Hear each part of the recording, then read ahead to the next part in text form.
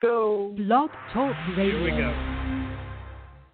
All right. Welcome to the Pond Hunter broadcast from the Under the Sea radio show on Blog Talk Radio. The Pond Hunter, in the pursuit of all things aquatic. Take a look into the world of koi ponds, water gardens, and the lifestyles of the aquatically obsessed. Meet the pros, hobbyists, and cover some no-nonsense pond advice straight from the field. The Pond Hunter, in the pursuit of all things aquatic. Here's your host, koi pond and water garden expert, Mike Gannon. Hey, everybody.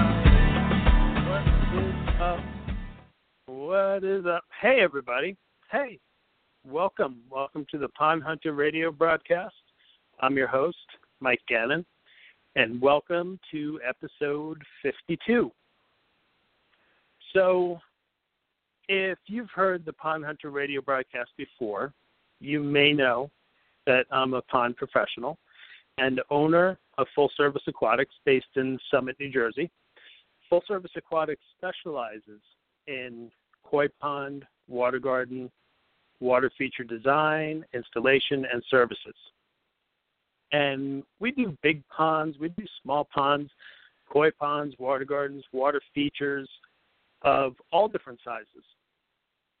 And we even do container water gardens, patio ponds, whiskey barrel water gardens, things along those lines. And I love these small ponds. They're actually the first pond that I ever had.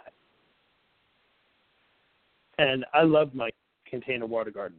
So keeping tub ponds is kind of a different skill set than keeping in-ground ponds. And my guest on this episode wrote a book on these. Dr. Ted Coletti is joining us, and he's author of the Tub Pond Handbook. Hey, good. How are you doing? Okay, Mike. How you doing? A long time since our old days at the Springfield, New Jersey Fin and Feather Pet Shop when you and I first met about 25 years ago. And I will tell all of your radio listeners that Mike was probably one of the most knowledgeable aquarium guys I have ever encountered in a store. He knew all the names and all the care. So now you're doing ponds, and what I'm doing is kind of both. We're putting aquarium fish outside in ponds. So this is something I think that interests all of us. It is. It's very interesting. And we do. We have history together, which I think is very funny. I remember those days very well back at Fin and Feather in Springfield. And you definitely frequented the fish room, and we had some great conversations. And I remember looking forward to Tropical Fish Hobbyist magazine back in those days. Like, I just couldn't wait for them to come. And seeing that you had written an article in there, I'm like, oh my gosh, this is Ted from the store. Yeah. It was great. I think there was an article on Corridors. I know you had written a few, but I was into biotope style aquariums back in the early to mid 1990s when I was living in that part of New Jersey. And so, trying to recreate those. And my interest in the hobby keep evolving. But since 1997, for the past 20 years, every summer I take my hobby outside. And that's really what the book was based on. Right. It's interesting. We both kind of gravitated towards ponds. And on the topic of biotopes, do you remember Heiko Blair? Do you recall him from the Believe it or not, this is very funny. I just was social media talking to Heiko this afternoon on Facebook. How interesting. Believe it or not. I don't know him that well. I've met him at the ACA convention and a few times. He's a living legend in the hobby. But he was commenting on the Northeast Council of Aquarium Societies convention that's happening next year, March 16th, up in Rocky Hill, Connecticut. And he's interested in some of the speakers, and he chimed in. I go, hey, Heiko, how's it going? Yeah, Heiko collects fish from all around the world. So I know that you were a big fan of him too. Yeah, he's an amazing guy. I literally have his book on discus sitting right on my desk. I ran into him about a month ago out in Chicago. There was a convention for pond professionals called Pondemonium, and he was one of the keynotes. Yeah, he was one of the keynote speakers there. And I tell you, I mean, what an amazing presentation he gave. And then I did get to just speak with him briefly afterwards. I had him sign my book and all that kind of stuff. Wow. And very nice, very interesting guy. Now, That's funny. You have to remember, in every Heiko of presentation, in every Heiko of presentation, there's always one nude native person in there somewhere. He's always going in the forest and in the jungle and showing some strange tribe that no one has ever seen. And he's like, and it's like par for the course with every one of his presentations. But he really is the real deal. He's the real deal. Oh, he certainly is. Yeah, he really is. Very nice guy, very nice family. So very interesting stuff. So that's funny. It's a small world in some ways in fish keeping and pond keeping and everything. When did you become interested in ponds? Was this something that stemmed out of aquariums, or did you get involved with them earlier in your life? What brought it? Well, what really brought it on is I was involved in the early prehistoric social media called CompuServe, circa 1990, where we actually paid. We actually paid people so we could text on the internet, believe it or not. And someone had told me a user out at a forum called Fishnet, which was one of the first forums, said that he used to put white cloud mountain minnows, which is a very common type of aquarium fish, outdoor in rain barrels during the summer, and they would breed. And that stuck in the back of my mind. I'm like, is it really that easy? So when I got my first house, actually my second house, and I said, I'm going to just get a rope barrel plastic utility tub. And the pond craze, as you remember, was going on around 1996. You could go everywhere and find pond plants. Walmart was selling pond plants, and so I put some out, and I put out some fish. I put out some live bearers. I did a lot of things wrong. But the most amazing thing was they grew incredibly fast. They looked healthier than inside my tank. I went on vacation. I didn't have to feed them because there was so much insects, microscopic life, algae entering that tub that they were fine. And the fry grew incredibly fast. And I said, this is really neat. And then I got into pond plants, as I know you did too, Mike. And that opened up a whole other aspect, right? So when you're outside, you're seeing your fish different than when you're inside of your fish room. You're looking down on them. And you have to remember, when we keep fish inside, the behavior we see is them reacting to us because they think we're going to feed them, or they're scared. When you're outside, you're looking down. You could see their natural behavior. You could see them sparring, the males chasing the females, the fry and how they behave. It gave a whole new perspective to everything. Yeah. It is. It's an interesting approach to keeping fish. My first introduction, and you would probably remember this guy, to outdoor tropical fish keeping was by a guy in Springfield. He was a killifish breeder, Bill Jacobs. Did you ever meet Bill? Oh, God. Oh, yeah. Bill was in our fish club. Bill was a living legend. He passed away in the early 2000s. I'm surprised that you knew him because, one of my big regrets, because besides ponds, I'm also the founder of the Aquarium Hobby Historical Society. And that's a group that I founded. And I never got to interview Bill. When I joined the North Jersey Aquarium Society, he passed away soon after, but I met him a few times. So you actually got to know him, I guess, a bit, Mike, is what you're saying, right? Yeah, I went to his house a few times. Oh, wow. I don't know if you remember Andy from Fin and Feather. He introduced me to him. Sure. And I saw his breeding facility in his basement, and he took us out in the backyard, and he had all these...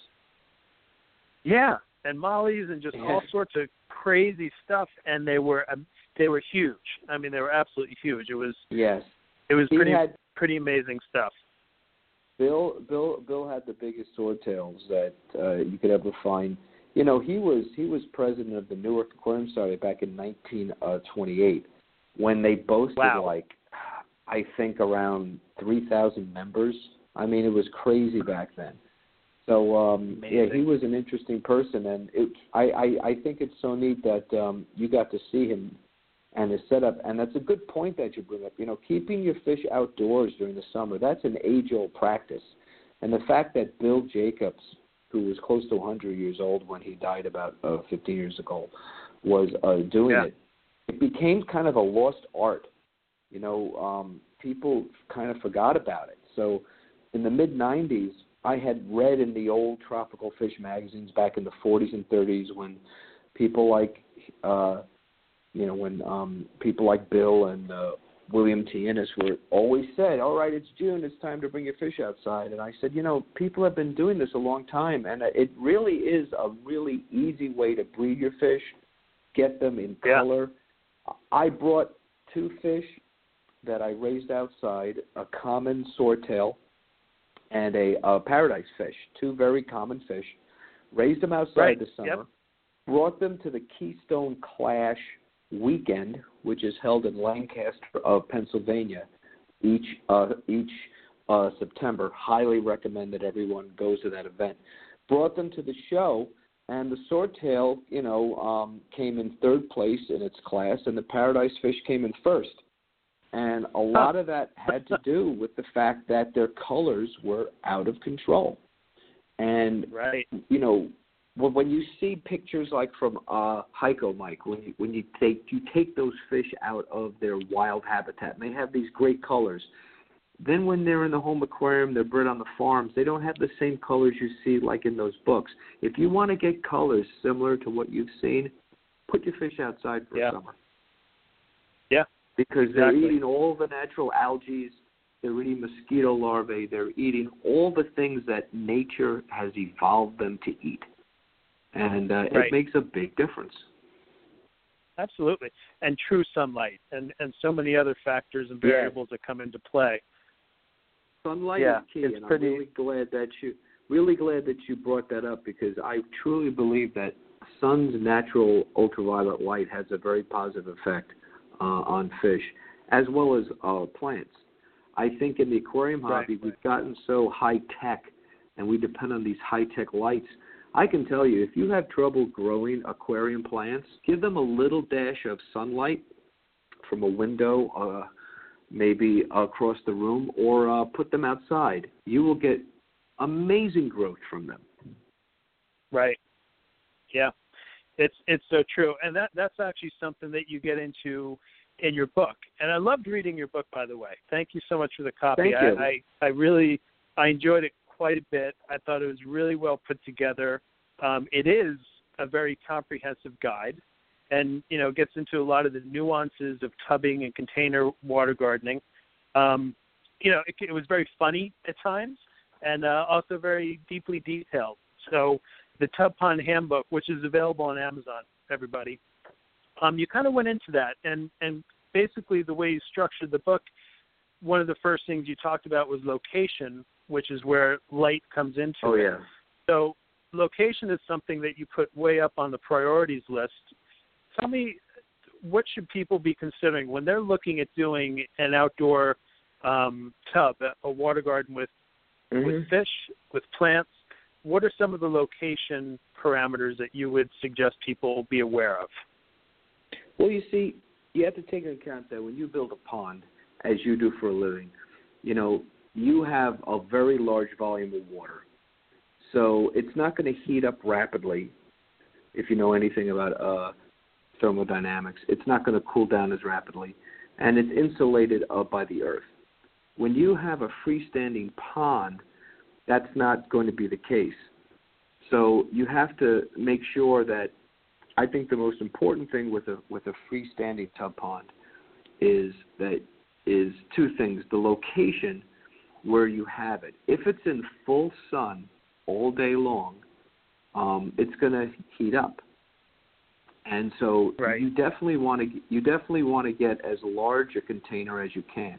If you want a small tub, don't put it where it gets full sun all day. Maybe put it to a part of your deck or your patio where maybe as the sun passes a tree in your yard or somewhere across the street, it'll shade it. Maybe you want to put it right. where it gets morning sun and the afternoon sun. It's that midday sun between 11:30 and 3 o'clock that is the hottest. Now, I can tell you, I have tubs on my deck that get full sun about 9 hours a day, and they're absolutely fine. And the reason for that is point number 2, Mike. You want to get a tub where the surface area is wider than the depth of that tub. And my experience is if my surface area of a tub is wider than it is deep, a tub can get up to 90 degrees, 95 degrees, and the fish are absolutely fine. Because it will cool down at night, but it's that surface area that provides the oxygen. When you get like some of these small little tubs where they're kind of tapered look, I don't really care for tapered tubs. If there are some that are ornamental. I have a few in my book. Those are best for one that gets a little bit of shade during the day because the oxygen. Okay. But remember, we're talking about small fishes. We're not going to keep goldfish, although you can. We're not talking about koi. We're talking about small, temperate, and tropical fishes. They don't need a lot of oxygen. So they're very easy to keep in that respect. But, location and light are key. Yeah. One of the points you had made, too, that people should consider is, for example, don't place it on, like, your driveway or asphalt or something like that because of the amount of heat that'll throw off. So there's things people... without a doubt. I mean, I've learned that the cats in the neighborhood loved all the dead swordtails that jumped out of the tubs when I experimented 20 years ago. And they were not only on an asphalt driveway, they were a tapered tub, or those rope handle tubs, so the surface area was not wider than its depth. They were on black, hot asphalt, and they were in the full sun all day long. So I committed 3 errors there. Now, if you're keeping things like paradise fish, gouramis, as you know, they breathe air from the surface. They're used to hot type of environments like that. But even then, all that good bacteria, a lot of the insects, a lot of the frogs that will visit don't like it that hot either. So that's I think another good example where location is important. Yeah, and once you've kind of found that just the right spot in your yard, when it comes to the container, you had mentioned that it should have a broader surface area than perhaps the height of the container itself. But one of the things I think is fun about this approach to keeping fish and keeping plants is that the type of containers you can use, they can be very functional. You can get very basic ones, but you can get ornamental and really creative different types of containers. There's all sorts of really cool stuff you can do to personalize it and really make it your own. Yes, I mean, if something holds water, it's been used as a tub. And, once again, even if the surface area is not as wide as it is deep, there's a place for tubs like that. You might use it as a shade tub, and there's lots of plants that do well in that shade. You just have to make sure that the materials that are used for the tub are fish safe.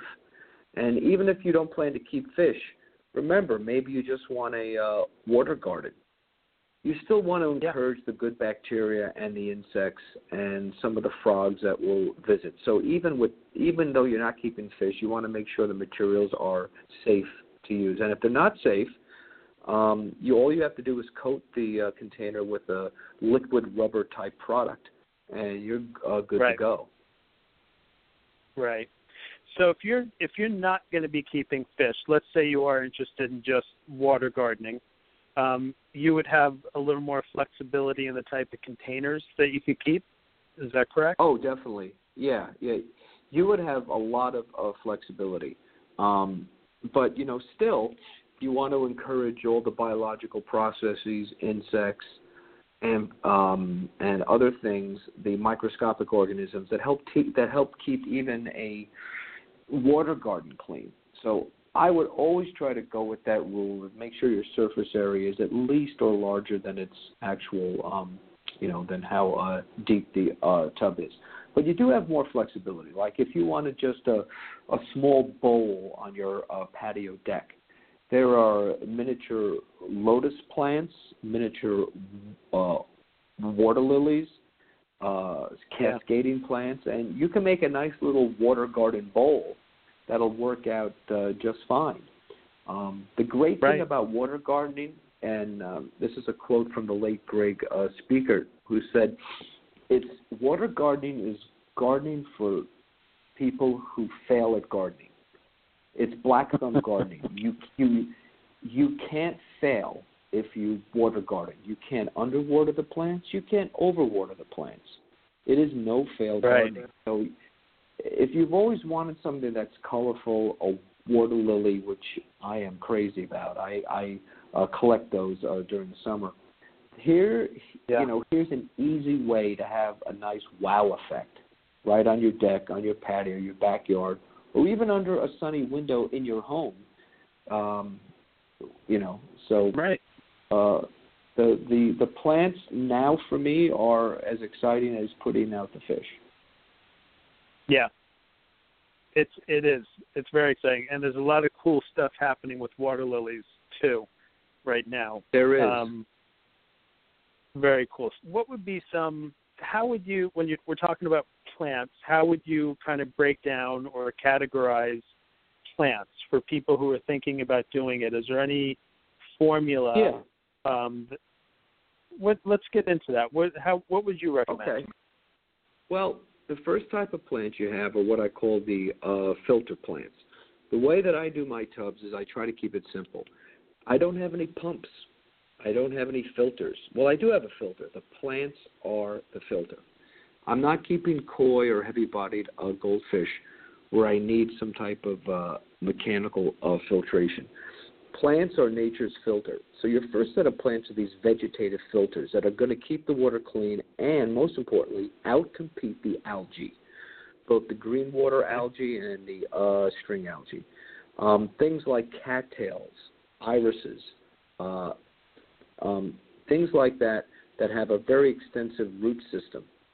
And the way to make that plant into a filter is you plant it in regular pea gravel in a perforated pot or specialized pond pot, just with plain gravel to let those roots come out through the water column. If you're not keeping fish, you should probably add some fertilizer now and then. If you are keeping fish, feeding your fish and the fish should suffice to satisfy the needs of those vegetative filters. So that would be the most important class. Okay. And then when you're using pea gravel, let me just ask with pea gravel, there's a certain grain size that people should try to stick within. Like you don't really want people getting more than about 3/8 inch as far as the actual size of the grain of gravel. Is that right? Well, you don't want to go 3/4 or like 1 inch, or you want to keep it smaller? Well, I have seen iris, yellow flag iris, grow with just rocks on top of the rhizome. And, as you sit up, Mike, you've probably seen that too in some of these vegetative filter pools that people put right next to their ponds. That's a very common way to do it. If you look at the aquarium gravel we keep, that's very, very small. So for me, gravel size doesn't matter. I want a natural gravel that's not plastic coated. The Vigoro brand of pea gravel, they sell it at Home Depot and places like that. I find that gravel works best. It doesn't come out of the perforated pot, and it's a little rough, and the roots can adhere to it. But it's pretty simple. We're talking just planting things in gravel is a very simple way. But when you look at the ornamental plants like the water lilies, that's the opposite spectrum. You want to plant those in a solid pot with dirt. and you want the Okay. gravel on top to actually keep that dirt out. And you want to start fertilizing that water lily on a regular basis to make it flower. So that's another aspect, which is a totally different way of keeping a plant. You're trying to maximize flowering. You're not trying to clean the actual water column. Okay. Yep. Different approaches. Right. For sure. And a lily is a plant that really does like to eat a lot. If you kind of look at plants It's with a certain heavy feeder. appetites. Yeah, absolutely. And the iris, too. I mean, iris is just insane. Yellow flag iris is funny because it starts – I used to use it a lot in outdoor ponds. I don't use it so much anymore because it's almost too successful. It is. Like and after a couple of years, it's like, oh my gosh, God. This it's was like so a cute hog. 2 years ago. Right. It's a hog. And, the other thing is the yellow flag iris is being banned more and more. It's actually banned in the state of Connecticut now. It is a invasive species. It's not native to the U.S. It has outcompeted our native blue flag iris. So if you get yellow flag iris, which is probably the best vegetative filter I've ever used, if you get it, you have to keep it potted.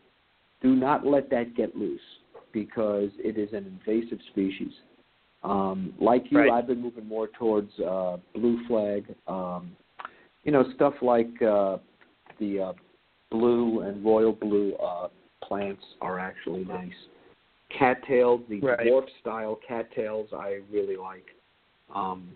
So there's so many choices out there. I mean, there are literally probably 1,000 different pond plants that you can try each and every year. Yeah.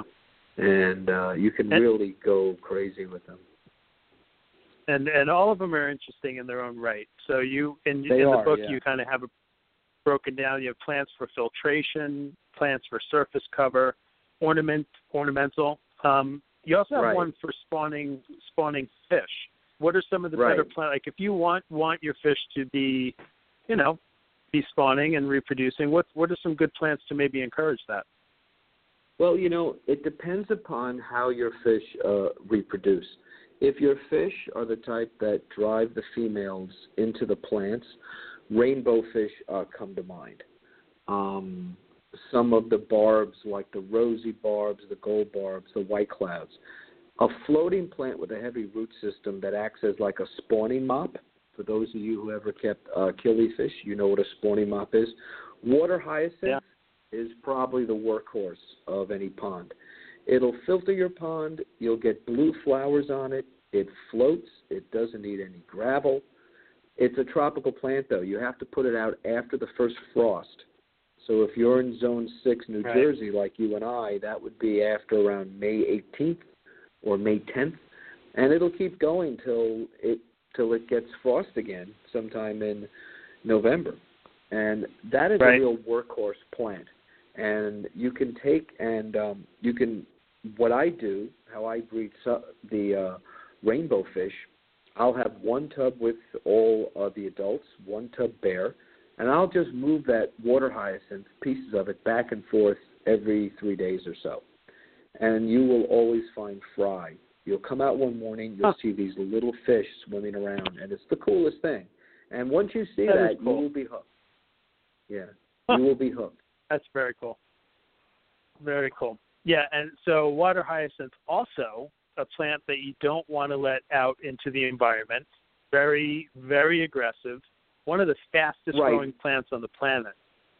Pretty incredible. And fortunately, fortunately in the northern states it dies out, but you're right, it is banned for sale and banned for import in all the southern parts of the USA.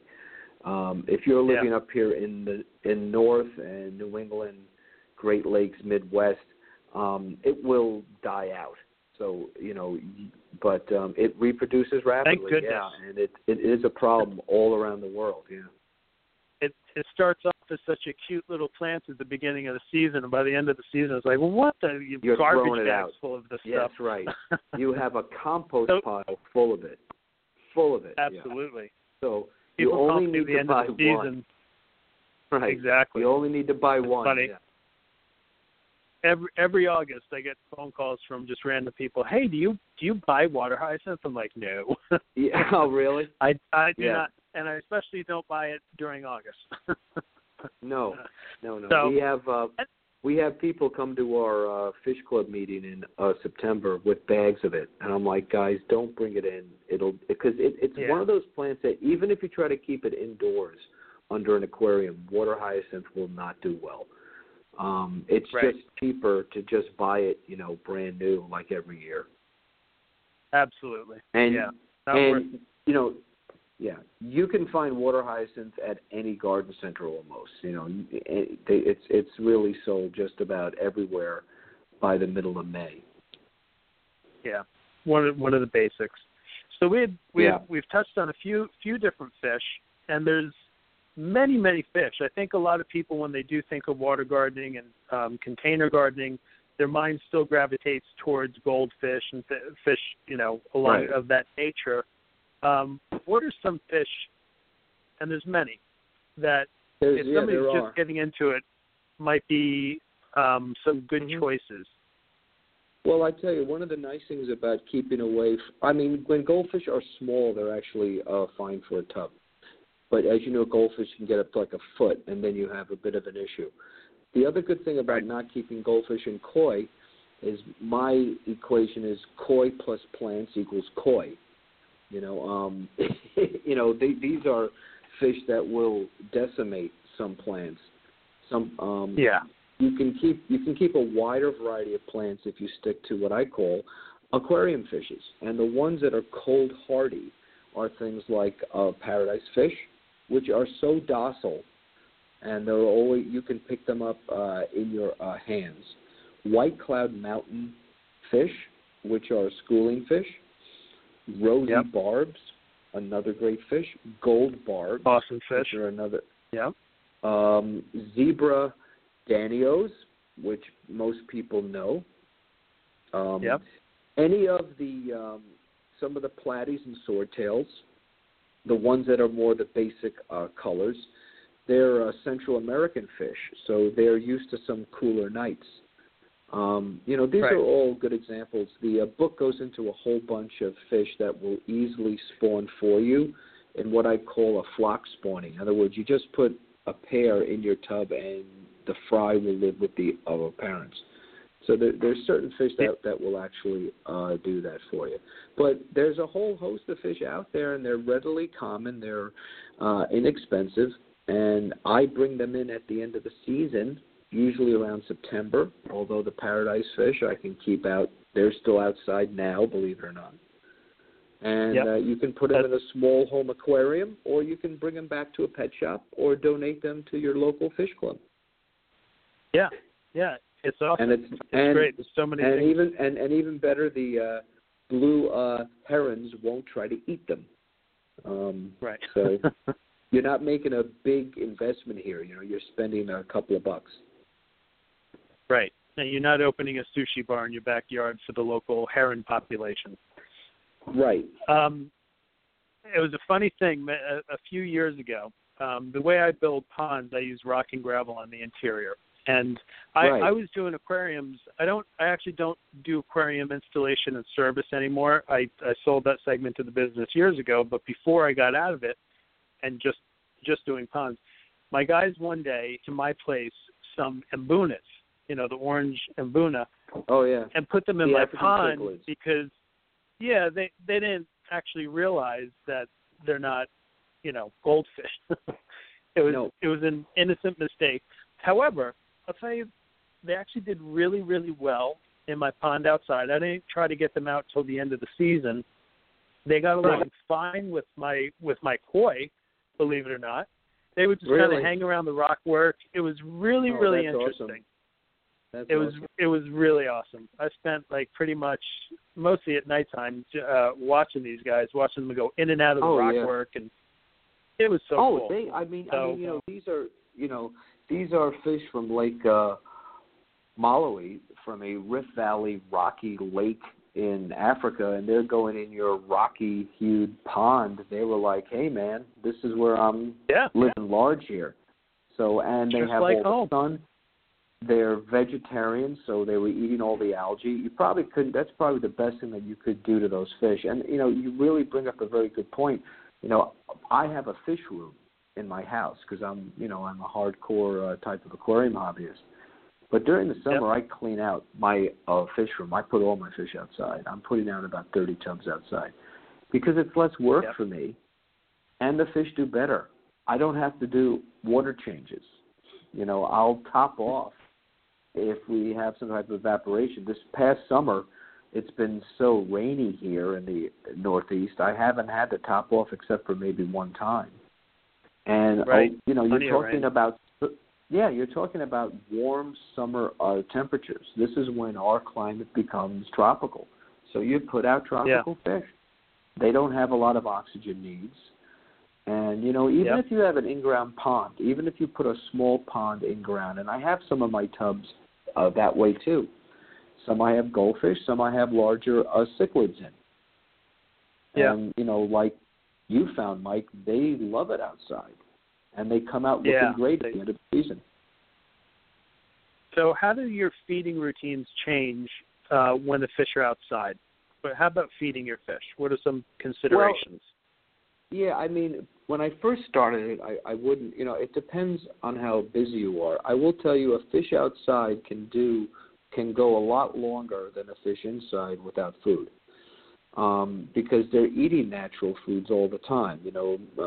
Mosquitoes and bugs and algae and other microscopic organisms will be in that tub. So there's always going to be a nice food source, especially for the fry fish. So if you have baby fish, as you know, they need a microscopic food. There's going to be sources in there for them.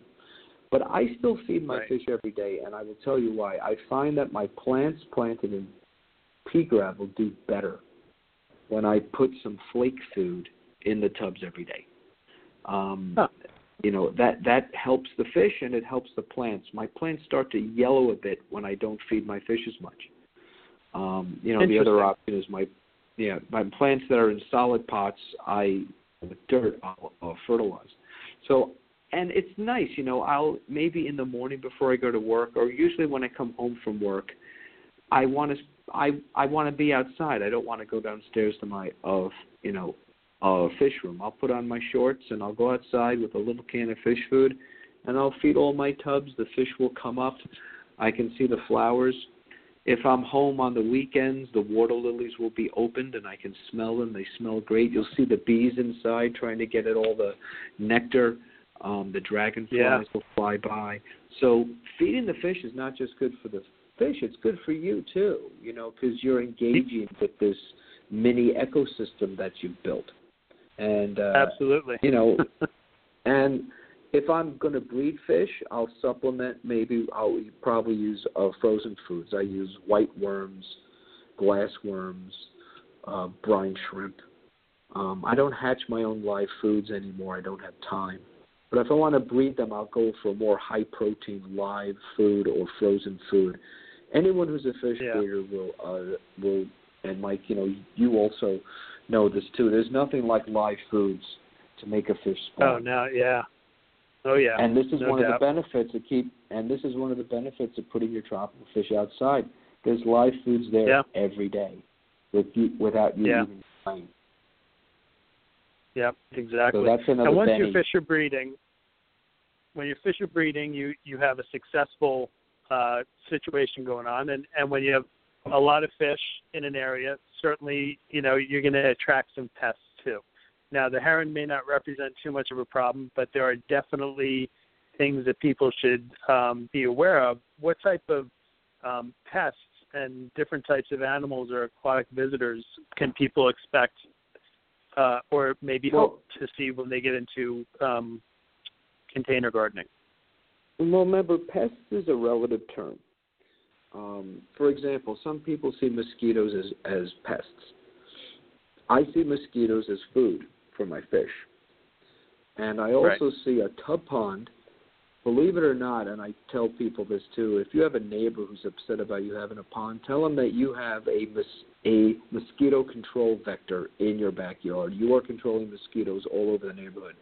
Because a female mosquito has so many eggs to lay each night. She will lay them in the gutters of all the houses on the block, and they will hatch and they will bite people. But if she sees a pond, she's going to lay them there. They like stagnant, still bodies of water. Any mosquito that lays eggs in my tub, those eggs will not see the light of day. The egg rafts will be eaten by the fish. Any that do hatch will be eaten. I do not have any mosquito problem with my tubs. The tubs I have mosquito problem is ones that I don't have fish. But I also use a product, Mike, that you're very aware of called mosquito dunks. Those little round, and that is a natural bacteria that affects the guts of mosquitoes only.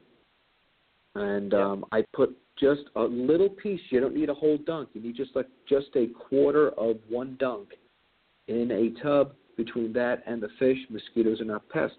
The real pest would be raccoons.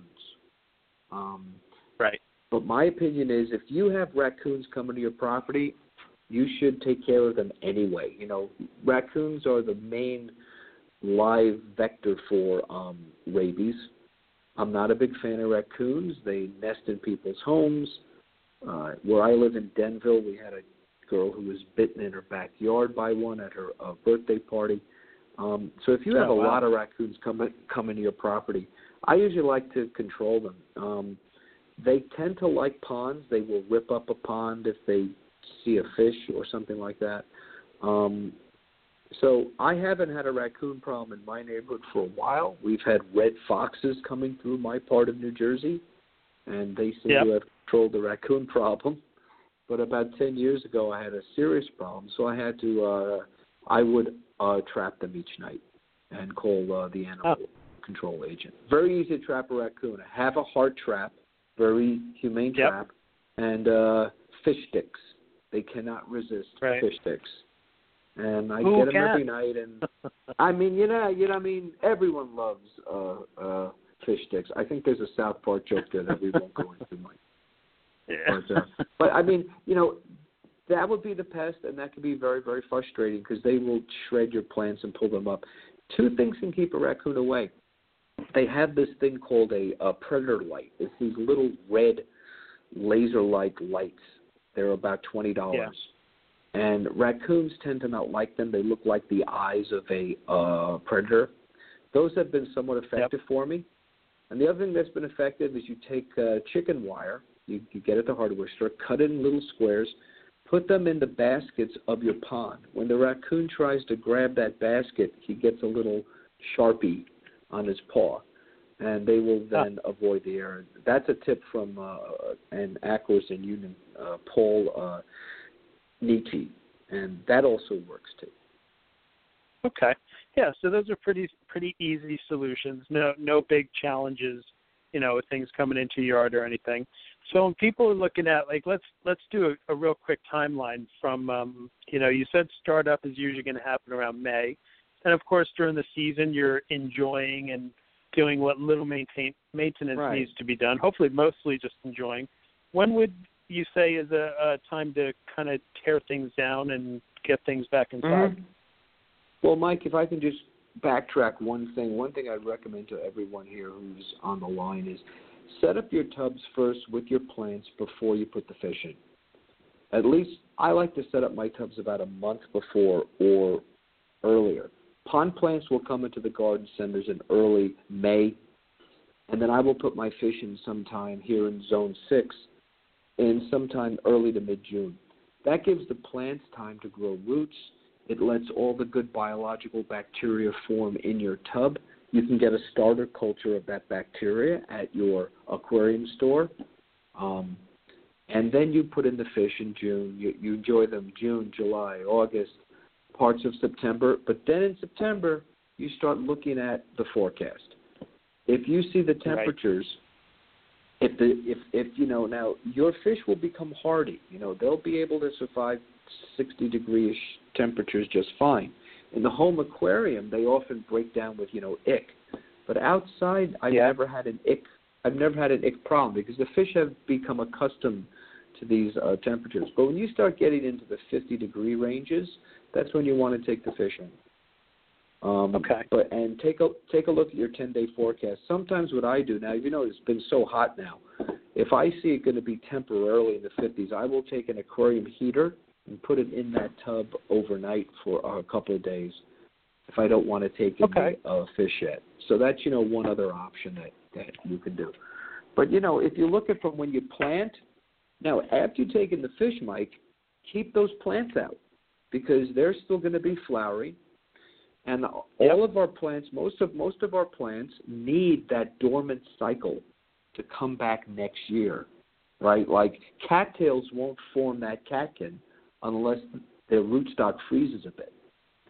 So I don't tear down my tubs with plants until after the frost happens.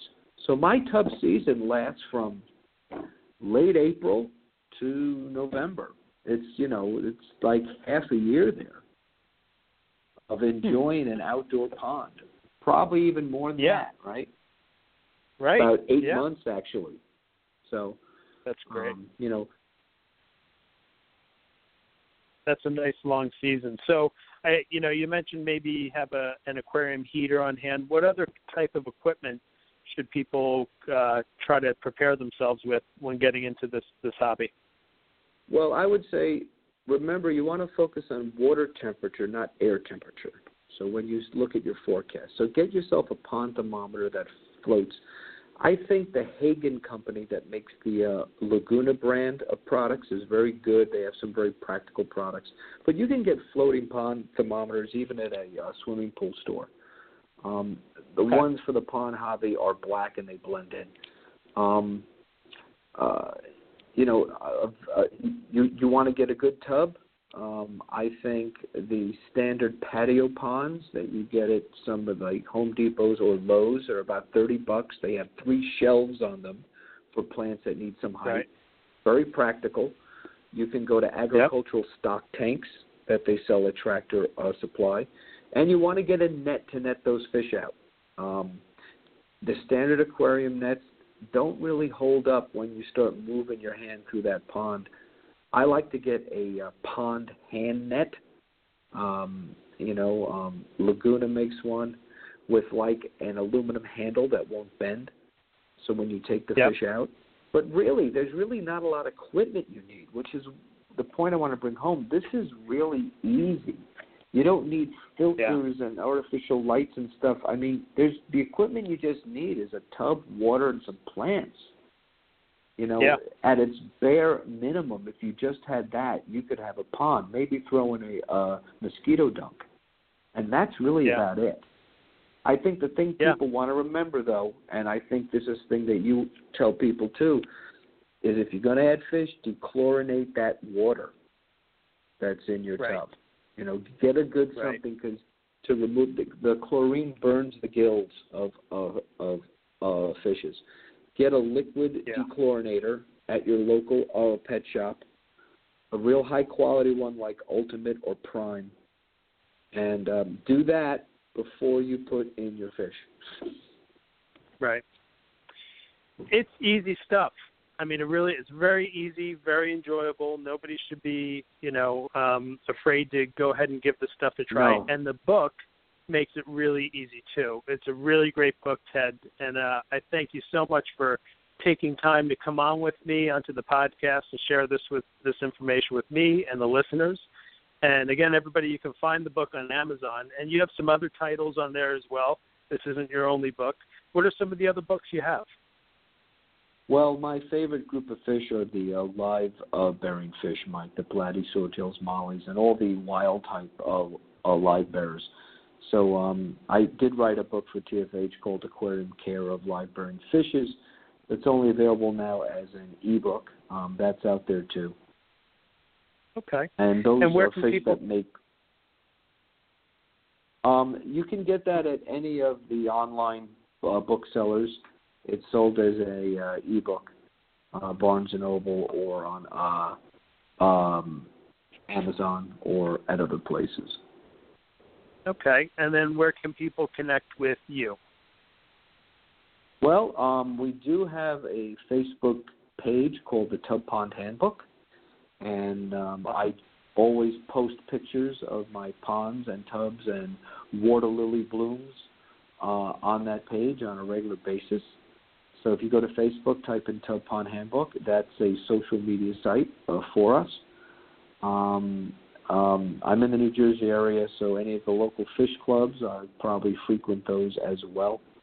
And you can contact me through those sites and also through the Amazon author page. Great. Well, thank you again so much for coming on. I really appreciate it. And I hope we get to do this again sometime, and I hope to see you sometime in the near future. Yeah. Thanks, Mike. It was good talking about old times. Yeah, you too, Ted. Thank you so much. Take good care, and we'll see you next time. Bye, everybody. Thanks for having me. Okay, thank you. That was Dr. Ted Coletti, everybody, a fellow fish guy, a fellow pond guy. Really good stuff. So his book is great. Don't be afraid to go small, everybody. You can get some really big enjoyment from small ponds, without a doubt. And I can personally attest to that. One of my first ponds was a small pond. That was a miracle for me. It really was a great distraction at a time in my life when I needed it, and my daughter was young, and she loved it. We had fish, and we had snails, and we had coming by, and cool plants, and all this kind of stuff. The varieties in which you can create a garden tub or a fish pond tub are pretty endless. So container ponds, tub ponds, they're fun, easy, they're pretty inexpensive. They're versatile enough to do urban ponding, suburban yards, country settings, very cool stuff. You can do all sorts of really great things in a little area. There's always room for a tub pond, you know? Come on, everybody, get on board. So, hey, everybody, thanks for listening. I'm your host, Mike Gannon. This is the Pond Hunter radio broadcast. You can find more Pond Hunter on Facebook, Twitter, YouTube, Instagram. You can even find me on LinkedIn, y'all. Till next time, keep it pondy, and remember, you're listening to the Pond Hunter. You have been listening to the Pond Hunter radio broadcast on Blog Talk Radio with your host, Mike Gannon, the Pond Hunter. In the pursuit of all things aquatic, broadcasting Wednesday nights on Blog Talk Radio. The Pond Hunter, keeping it pondy for the aquatically obsessed. For the aquatically obsessed like you guys, thanks for tuning in again. And remember, share your lifestyle, share your hobby with your friends, family, and people that you love. This is a great hobby. Let's keep it strong, and we'll see you next time, everybody.